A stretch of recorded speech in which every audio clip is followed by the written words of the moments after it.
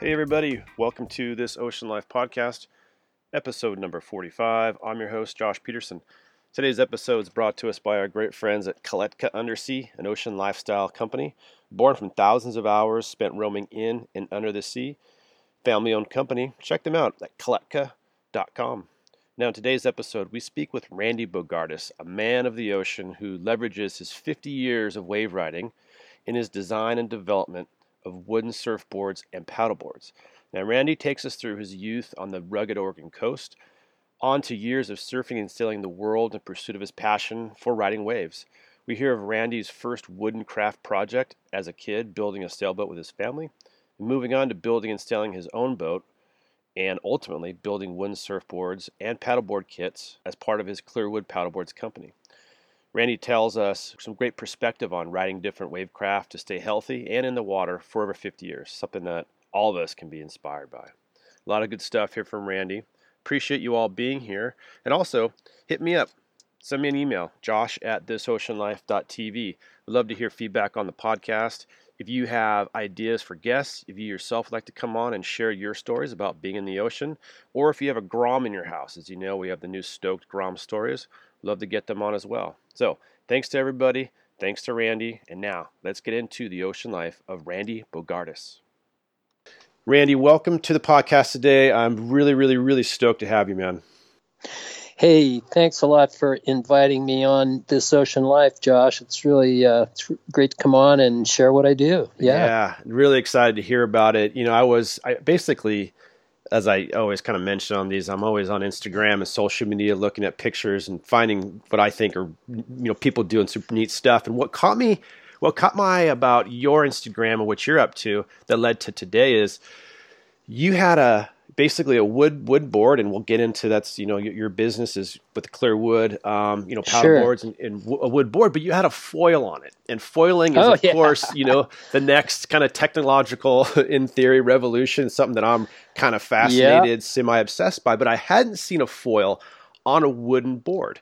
And so, so here we are now. So first, if you would, start us off, Randy, and tell us, what you're doing with your wood boards, with, Clearwood boards today, and tie that into the foil as well, if you would. Sure. Yeah. Well, the wood boards, historically have been part of the mix going back, for most of us that pay attention to surfing and paddling history. I mean, it really kind of all started with wood watercraft. Yeah. And so I, in probably the mid 2000, like around 2007, 8, when there were a lot more stand-ups around, I got interested in stand-up because I had, after, 50 plus years of surfing and paddling and swimming, I'd pretty much worn out my shoulders. And so, I looked at stand-up and thought, well, that might be a good option for staying in the game as an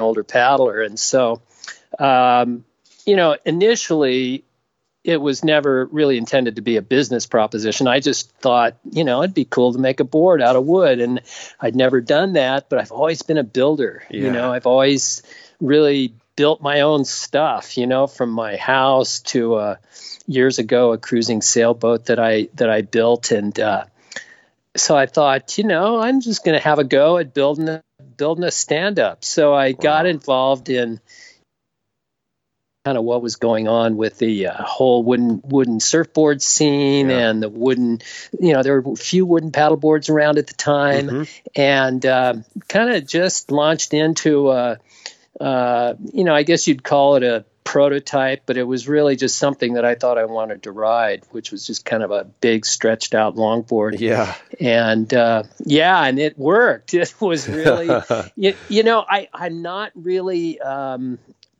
purely a shaper, although, I've really got a well-trained eye from a lot of years of working in kind of high-end architectural building projects and that sort of thing. Got it.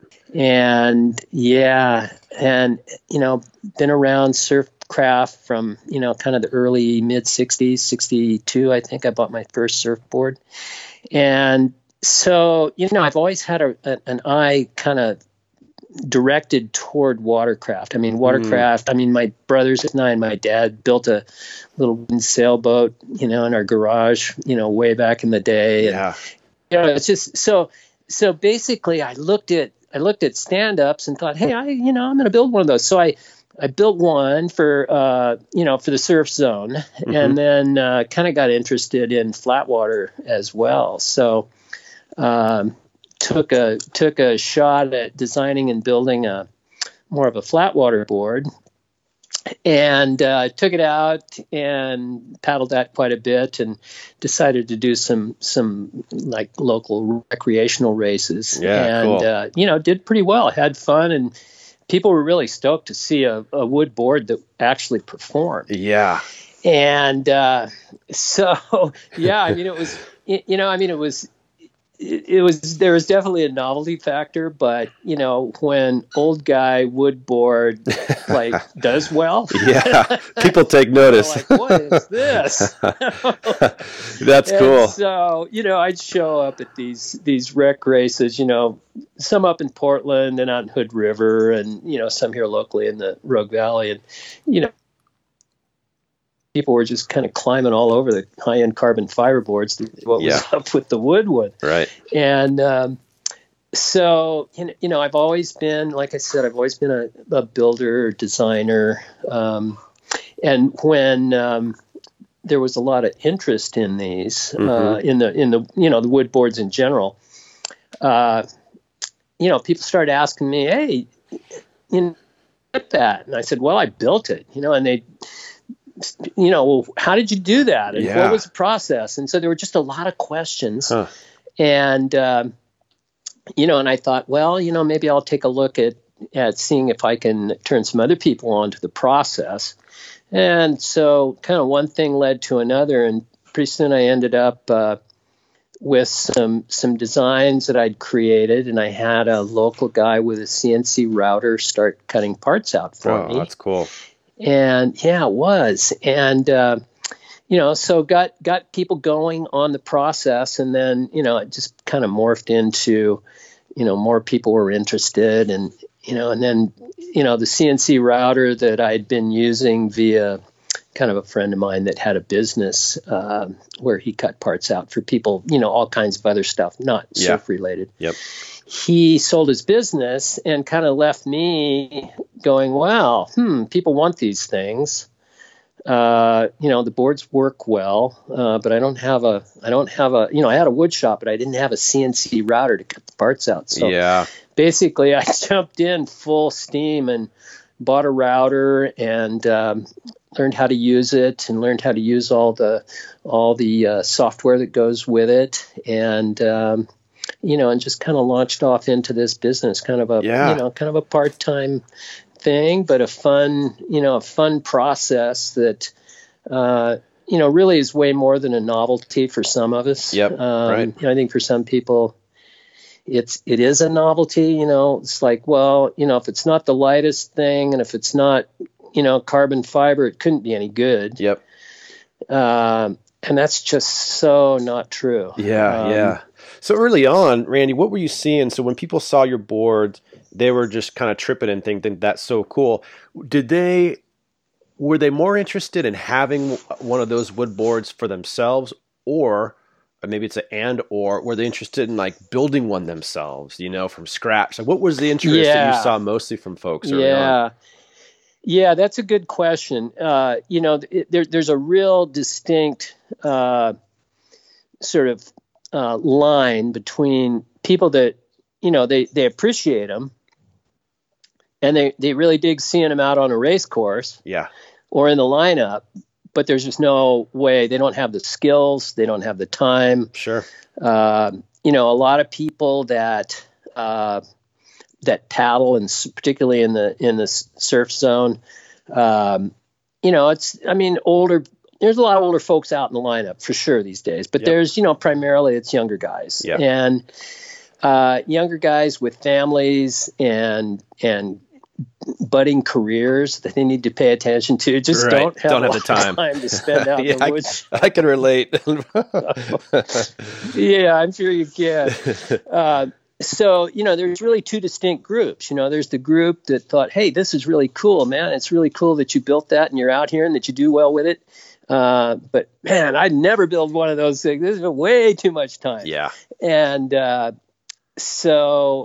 then there's another group of people that are kind of coming from just maybe more of a hands-on background, and they just want to take on the challenge. Yeah. And they can be any age. Right. And then there's another group of guys and women, I agree, that are a little bit older and have more time on their hands, and they're maybe building a paddleboard for a grandkid or a child, or they just want to have it around the house at the lake or on the estuary. So, it's really coming from two different places. In terms of people's interest. Got it. And so now with where you've taken this with Clearwater Paddleboards is you don't actually make boards for people yourself. You create the kits, the framed kits and the plans. Exactly. Yeah, and sell those to folks. Got it. So it's a DIY kind of market you sell to. Got it. Now, will you also do something custom for somebody who said, hey, I really want this type of board? Like, do you ever do custom builds yourself for people? Yeah, I do.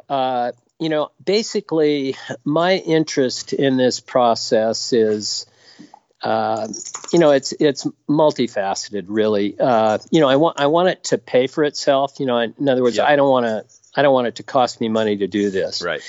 So, I have to price the product in such a way that it covers my expenses. But really, the bigger picture for me includes just turning people onto the process and really spending whatever amount of time it takes with them to get them comfortable with the process and to get them to the point where they feel confident enough to actually take on the project. Yeah. There are a lot of people that have, they have woodworking skills, some basic skills, and they have some space, and they have a little bit of time, but they just don't have the confidence to take on a dimensional object that doesn't have square corners, basically. Yeah, for sure.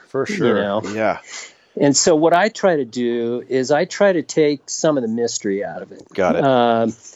I've got, we've created some YouTube clips and some video tutorials that kind of, they get people led into the process. I mean, it can be, the process and the outcome can be visually fairly simple, or you can put a ton of effort into just kind of what you want your deck design to look like. Yeah. You can really take it out to pretty extreme places in terms of, just different woods that you might use or different designs, basically from the standpoint of just the geometrics of the design work. Yeah, some real flowing, some real simple. I think it's, his name escapes me. Surfboards Hawaii. I think it's Dick Brewer. Okay, yeah. He does wood stuff too, right? They do, and it's basically all wall hangers. People are buying, they're buying Dick Brewer's name and they're buying some awesome work. Right. But they're super expensive. They're probably, I don't know what a board like that would cost, but it's got to be just thousands and thousands and thousands of dollars. And even in the simplest form, these boards take a ton of time, and that's what really a lot of people that really appreciate them and appreciate the boards and would like to have one just go, I just don't, I can't put 250, 300 hours into something, man. I just don't have the time. I know. I look at the kits, and I have a good friend of mine. He bought a boat kit, like a kind of a legendary East Coast, it's like a 16, maybe 17 foot, fishing boat kit, and built it. And I watched him do this for, 16 months, and it was amazing. But as I was watching him, I was kind of putting myself in his shoes, realizing I'd be so freaked out that I would mess something up, and I wouldn't realize I messed it up until like 5 more steps down the line. Yeah. And then you'll go, oh, after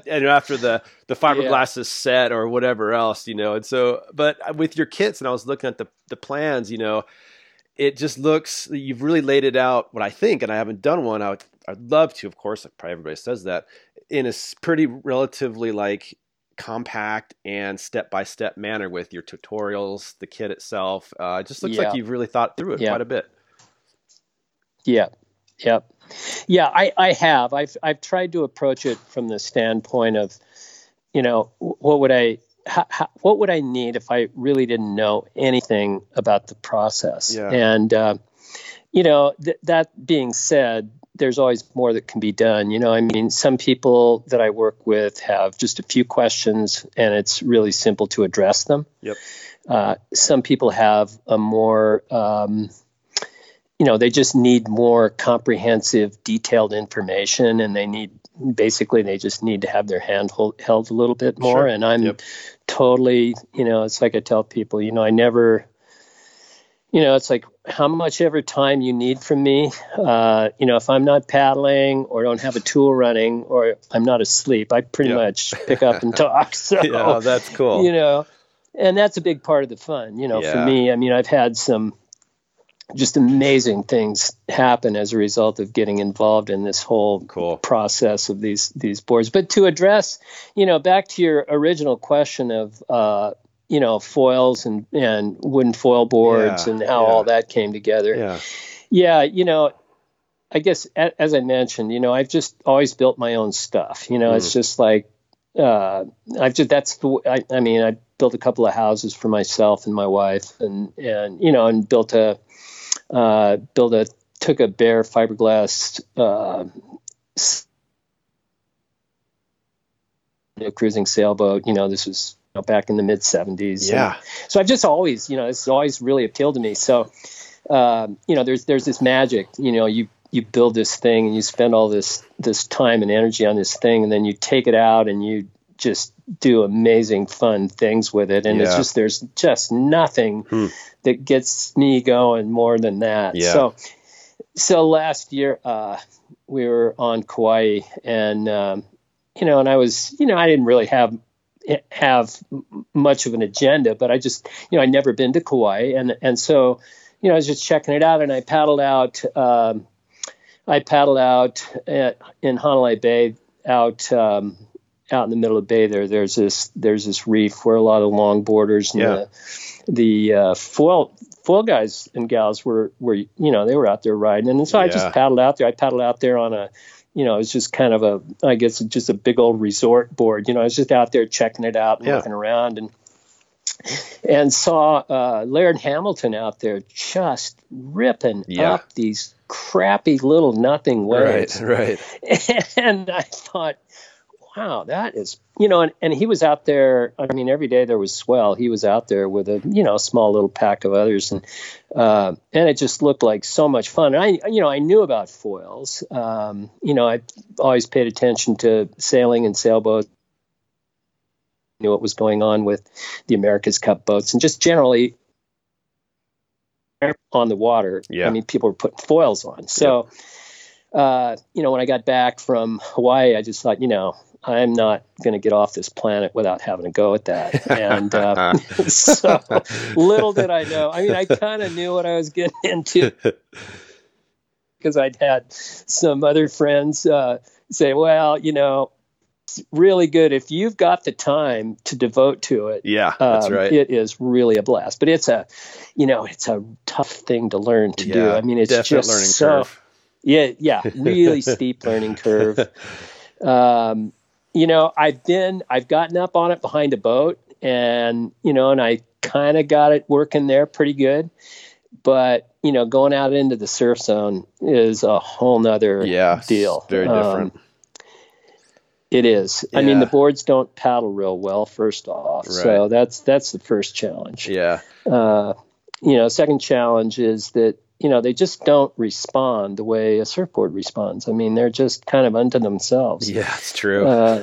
It's more like, it's more like flying than it is surfing in a way. Yeah, it's true. The way I characterize it to folks is it's kind of surfing, it's kind of snowboarding on a really wide open like field of powder. It's kind of like skateboarding, carving a bowl, but it's then really it's its own thing unto itself as well. It is.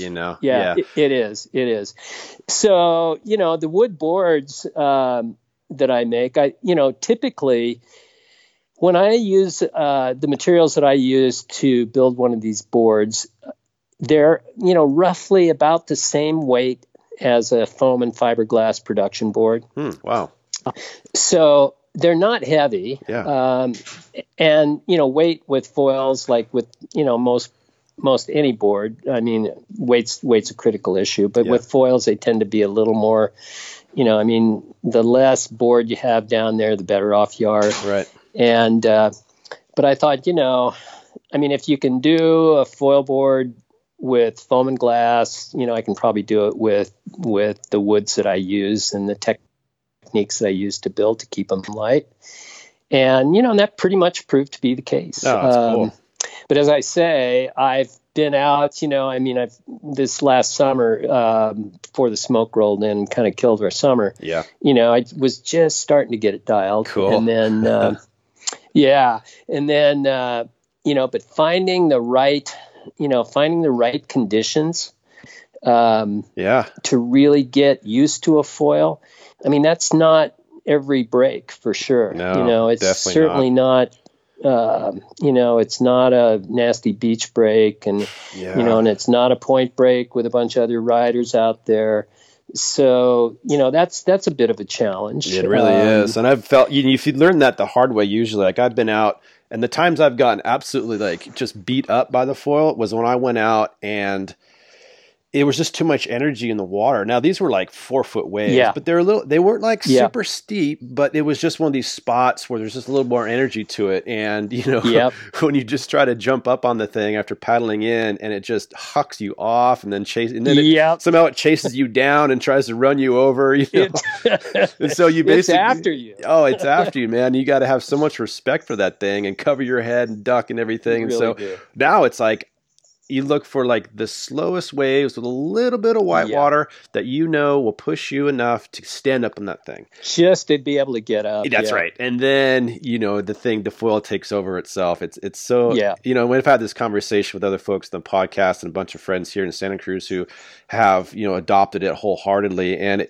the one thing that I really like about it, and other folks I think, chime in on this too, is you see waves so much more differently than before. When you're surfing, you're looking at waves that you can imagine yourself that pushing you fast enough or enabling you to get a tube or do a turn or whatever that is. You don't even really acknowledge those little crumbly, junky, maybe wind-blown things. You don't even, they're not even on your radar. But with the foil, those are, I think, many times the ones you're really seeking out that nobody else even looks at. It's really, it's interesting. No, that was one of the things that really got my attention with foils was the fact that, people were riding waves that you would otherwise just, you wouldn't even get out of your car, you just drive by and keep going. And, we've got, my primary break is out in Crescent City, and summer surf in Crescent City is pitiful. I mean, there's just not much happening. The way to describe it. I mean, not much happening. We're kind of in the shadow of a couple of points that stick out between here and, SoCal or even down your way in Santa Cruz. They just, it doesn't get around Cape Mendocino. And, so we're kind of in the South Swell shadow. So we just really don't get much South Swell activity in the summer. So, that was, my objective with the foil is to be able to utilize some of those mushy, crumbly waves that, if you're riding a regular surfboard or a surf stand-up, I mean, you just wouldn't even look twice, really. So true. So that to me, that was the, kind of the epiphany with was seeing what was going on with foils in Hawaii. Yep. And, what was really interesting there, well, I guess, what I find interesting just in general about the numbers of different kinds of surf craft in a lot of the different lineups that I've looked at and been out in. Yep.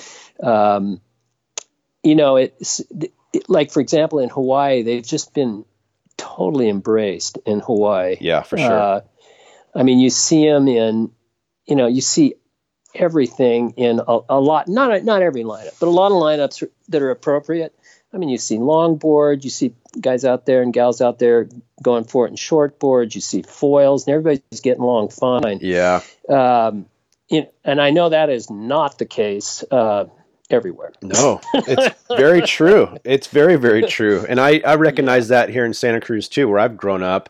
And, and I'm not critiquing one way or the other. I'm just sort of stating objectively that still, for the most part, like SUP surfers are not really welcomed in most breaks, and those days, right. And I can't say that's right or wrong. To me, it's like, let's all have some fun. And foil is the same way. People are kind of giving you dirty looks. But I realize that in Hawaii, it's different, man. It's way more accepted that just be out there. If you're on a boogie board or a surf mat or everybody's pretty much, as long as you know what you're doing and being respectful, they're totally okay with what you're riding, but other places not so much, unfortunately.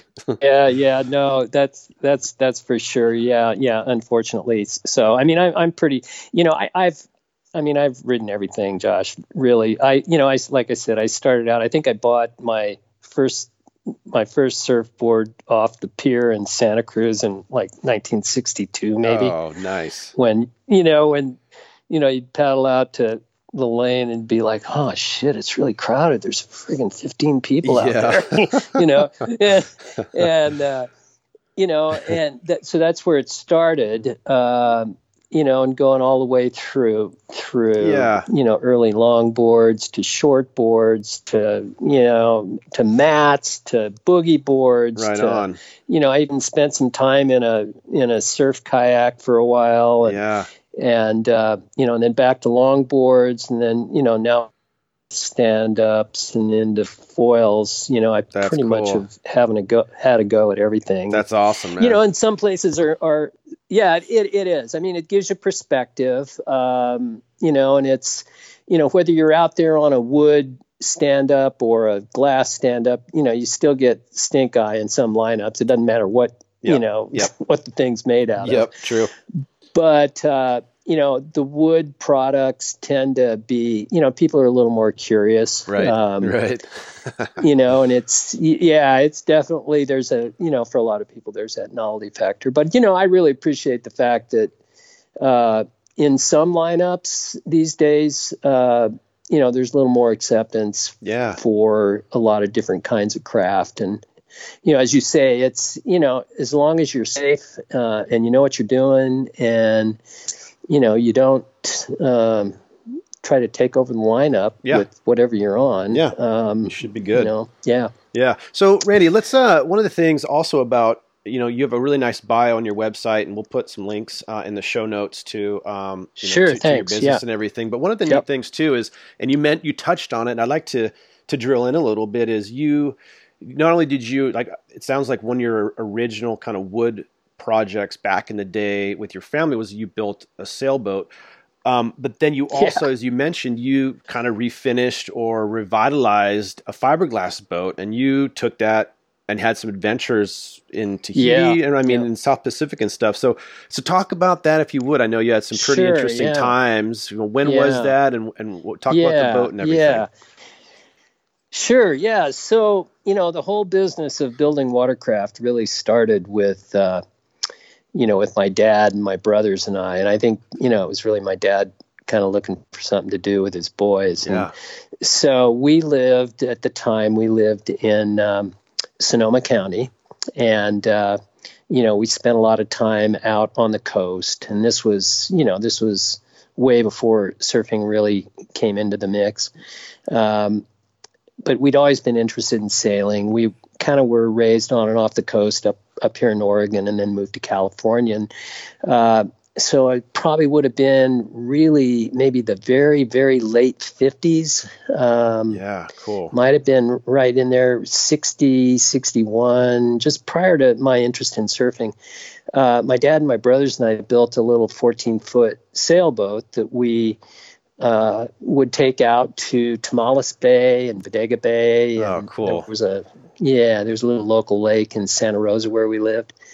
And, and so we became really avid sailors. My brothers and I would, my parents would take us out on Saturday morning out to Tamales Bay with all of our camping gear and our little 14-foot sailboat. And we'd sail across the bay and set up camp and camp out for the weekend. Oh, that's awesome. And then our parents would come pick us up late on Sunday afternoon, and we'd just run wild out there. Wow. And, so that kind of started it. And then when surfing came into the mix, it just kind of all tied together, the whole ocean thing and sailing and surfing, just like it was all I could think about. And so, time passes, you get a little older. I was in the service and spent some time in Vietnam. And when I got back from Vietnam, about the only thing I could think of that really made any sense was basically building a sailboat and loading up some surf gear and just getting the hell out of here. Yeah. And, it took me a few years to figure out how I was going to do that. But, eventually one of my buddies and I, we bought bare fiberglass, brand new hulls right out of the mold, 32 feet long. Yeah. And, and at the time I built some stuff, but I was really just learning how to build at that time. I was really just getting my proficiency as a carpenter up to the point where I could take on some different kinds of challenges. And so anyway, we spent, these two bare fiberglass shells showed up at our property where we lived in Sonoma County, this old farm. And, we had no clue how we were going to build these things. So we just started looking into how to do this and how to do that and how to laminate beams and how to, what do you do first? And, eventually we met a older guy that had, he'd built boats before and he kind of knew what was up, and he gave us a little bit of mentoring, I guess you might say. And a couple of years later, I launched mine. Wow. And, it was, basically I, borrowed some money from friends, and, we literally tore down old chicken coops to get the old dry, clear rafters out. Oh, nice. Yeah. I mean, it was really, just a bunch of broke hippies just doing it on the cheap. That is so cool. But basically, it was. It was really it was another really interesting experience of building something and then being able to take it out and use it. So what ended up happening was, basically put the boat in the water, lived aboard out in Tamales Bay for, I guess, a year or so. And then, the following year, we, some friends and I loaded up some gear and took off for Mexico in early November. Wow. And surfed our way kind of down Baja, and then on to mainland. Didn't get too far south, got as far as the area around Puerto Vallarta and out around Yalapa and out in there, and just had a blast. Kind of surfed our way back up the coast. Jeez. Now, Randy, when was this? Is this like early 70s, mid 70s? Yeah, this would have been, that first trip was in 1975. Wow, that must have been incredible just seeing that whole coastline. There was probably like so few people in the water. There was basically, once you got south of Ensenada, there was just nobody there. Yeah, wow. Scorpion Bay, nobody there. Jeez, it just, incredible. It was pretty awesome. We didn't know, we honestly, we didn't know where we were going. We just, we had a chart and we could figure out, just based on experience, kind of what looked like it should work. Yep. and we scored some good ones, and we, just rode out some rough anchorages. Yeah, sure. It's part of you it. kind of never know. It was a surf trip. Yeah. So that was did that 2 years in a row. And then at the same time, I was, just kind of when I was finishing up my boat, one of my younger brothers, he was doing the same thing. And he had bought basically a kind of a kit boat, a bigger one. He had more money than I did. He had a better job. I mean, does it pay well to do surf trips in 1975 down the coast with your buddies? Right. Yeah. No, the payoff's the surf trip. That's right. Sure. But yeah, no, I think I left. I mean, the whole idea of how, relative value of money, I think I took off on that first $300 in my pocket or something. I mean, it was just ridiculous. That's cool to get away with. I mean, it was just, everything, relatively speaking, was fairly inexpensive. Yep. But yeah, so I basically did a couple of trips and was kind of living on and off the boat out in Tomales Bay, and then up the Petaluma River in Petaluma in Sonoma County. And, basically I was just kind of living aboard and lived with a girlfriend for a while. And then my brother, he launched his boat, and he had bigger plans. He was on his way around the world. He and his wife wanted to go around the world on their boat. And he invited me along kind of for the first legs. So that boat, the one that we went, that we crossed Pacific on, I didn't do that on my boat. I did that on my brother's boat. Yep. He was definitely more inclined for, to really, I mean, I did it on the cheap. I mean, I really just wanted to go, and I didn't care if I had a radio. I didn't care, the dinghy just kind of sort of worked, right. It was, but, when you cross the Pacific, and you're taking off like from here or from, say, SoCal to the first landfall would be the Marquesas, and that's about, it's about 30 days. Right. So you really got to have your act together. You got to cross all the T's and dot all the I's and make sure everything works good. So so that basically that was just an epic, awesome trip. Found that I had, pretty good tolerance for spending, weeks at a time at sea. Yep. But the payoff's the other end. The payoff is, you end up in these tropical places where there's, potentially waves and clear, warm water and, just everything that we long for in far northern California. Yeah, we dream about at night. For sure. And so, I made it as far as Tahiti, and, we hit the Marquesas Island group, and then we went down through the northern part of the Tuamotus. Rode some pretty good waves.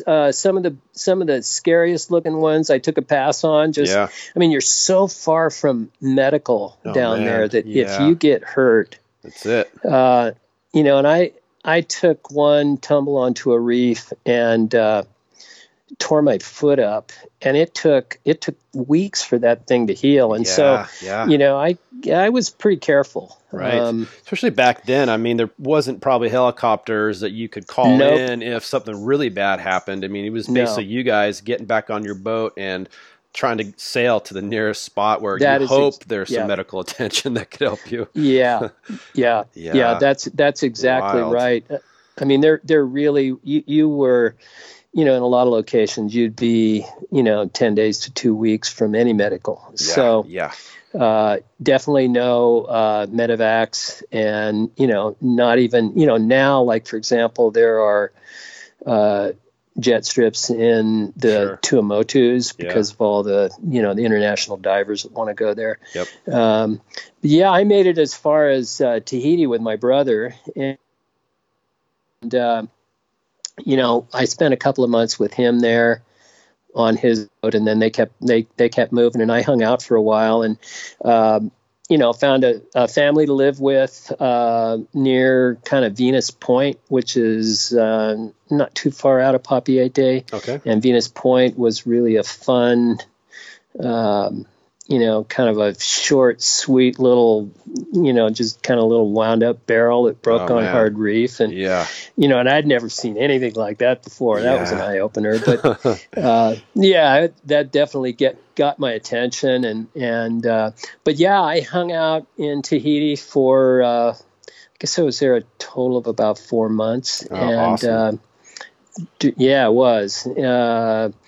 But, it got to the point where I was sort of running out of money, and, I didn't really have any resources to come back to. So, basically I was looking to get back to Hawaii, and then eventually back to North America. Right. And you had kind of a sketchy time doing that, right?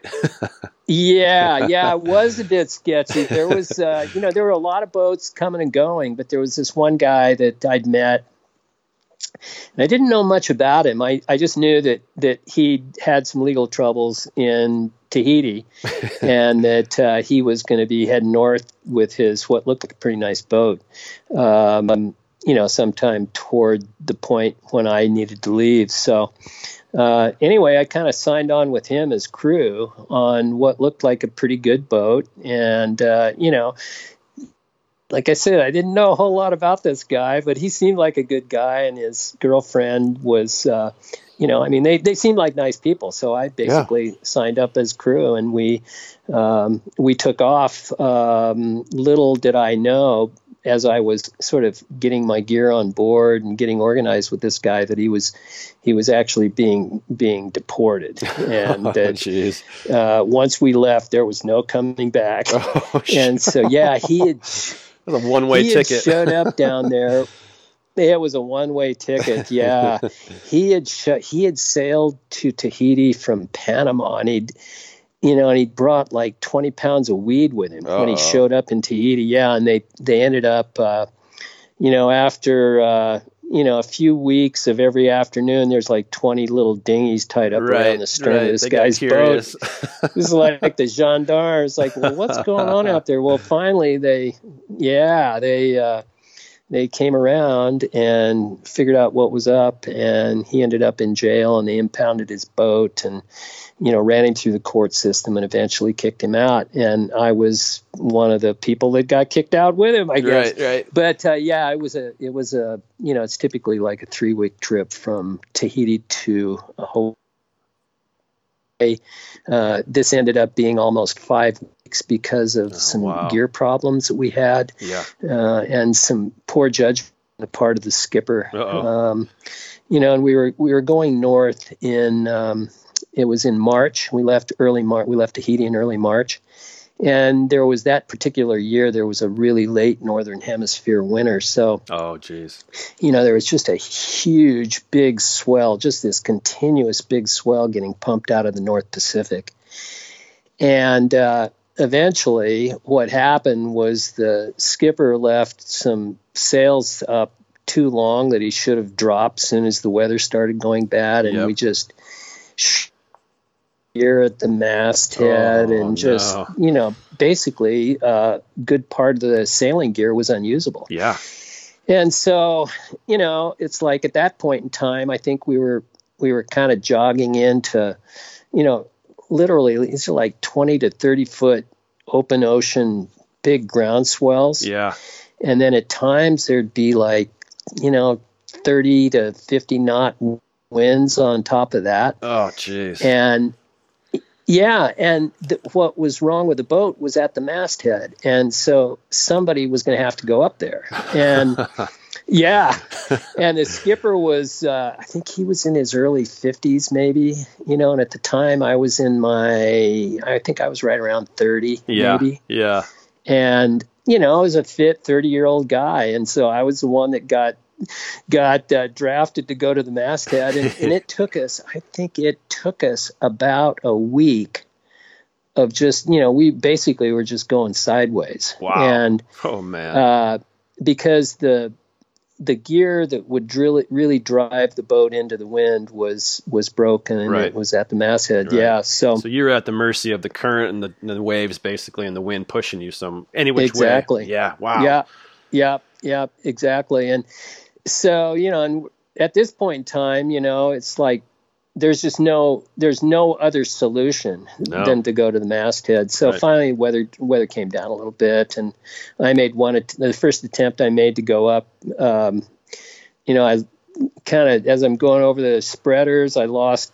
I couldn't hang on. The boat was pitching so bad, and I ended up swinging out beyond the shrouds and came crashing back into the mast. And oh man, I was like, let me down, I'm done. I don't know where we're going, maybe, but this is not going to work. And so back on deck, and sat there for another, I don't know, a few more days maybe. Wow. Just shitty weather. I mean, literally, you'd hear these waves breaking. I mean, not top to bottom, but just being these big wind-driven open ocean swells with the tops getting blown off of them. Finally that relented, and had to make another trip to the top. This time I had a little more safety gear, so I'm at the top of a 55, 60 foot mast, swinging 40 degrees one way, 40 degrees the other. Finally got the gear changed at the top, got everything fixed up, got back on deck, raised some gear, and we finally made it to Hawaii after, 5 weeks. And I think we were down to, there wasn't much left in that must the have felt galley good as far as food. I think, I did. Yeah. I was so sick of eating Campbell's beans and Franks, 'cause I think that's all we had at the end of the trip.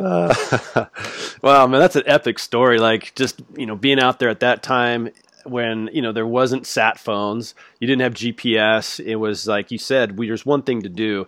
It's either just continue to drift wherever we're going to drift, or get up there and try to make a fix and then make some headway to where you want to go. That's cool. Yeah. It was an interesting ride, and kind of turned me off to sailboats for a while. Yeah, for sure. I bet. But, you're ready for surfing but again.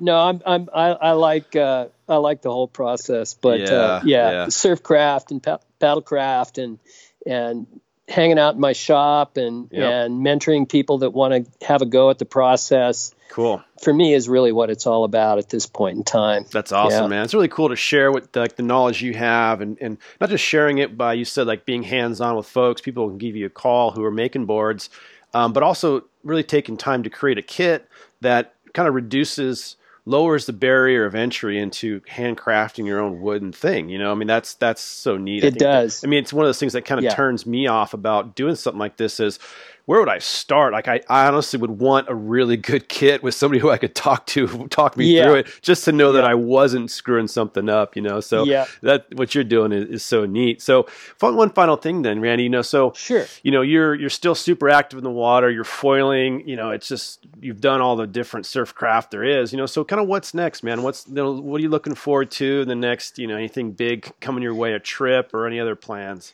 Yeah, I'm just going to keep, for me, this whole business of building these boards and using them is, I'm committed to, as long as I can do it, that's what I want to do. I mean, I'm 72 years old right now, but I still, I can still surf.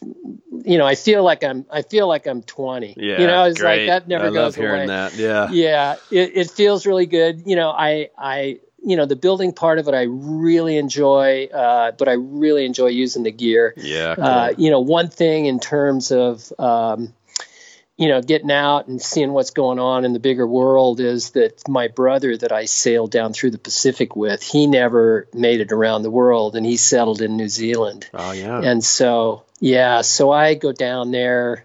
I don't go down every year, but I go down, I probably go down 3 out of 5 years and spend a couple of months in what would be their fall. Right. Oh, wow.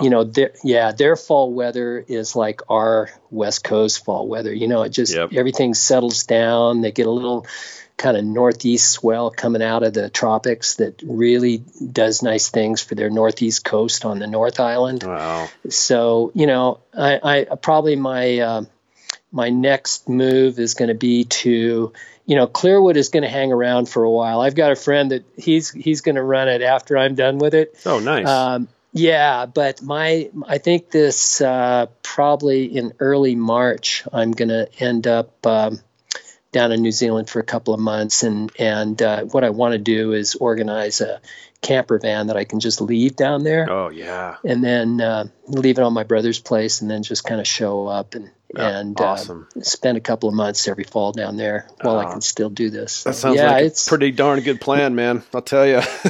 Yeah. Life can be really good. You just got to have a good attitude and stay positive. Yeah. And 100%. Yeah. 100%. Yeah, right on, Randy. Sure. Well, I've really enjoyed chatting with you, man, and just all the stuff you've done through your life and what you're still doing today, and just perspective on it all has been really fun. So I really thank you for taking your time, man, and sharing with us. So thanks. Hey, it's really, really great to be on your podcast and share the stories of wood boards and just generally life. Yeah, it's I really, really appreciate the opportunity to share with you. Awesome, man. Well, thanks again, and good luck with everything. And send me some pictures when you get your rig set up down in New Zealand. And we'll check do it out. Yeah, we'll do for sure. All right. Cool. Thanks a lot, Randy.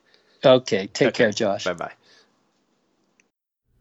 Hey there. Thanks so much for listening to the podcast today. We really appreciate all the support.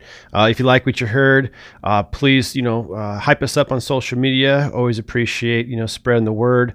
Give us a nice little rating on the your podcast app, and just keep tuning in. If you're interested in being on the show and sharing some of your life stories, hit me up, josh@thisoceanlife.tv.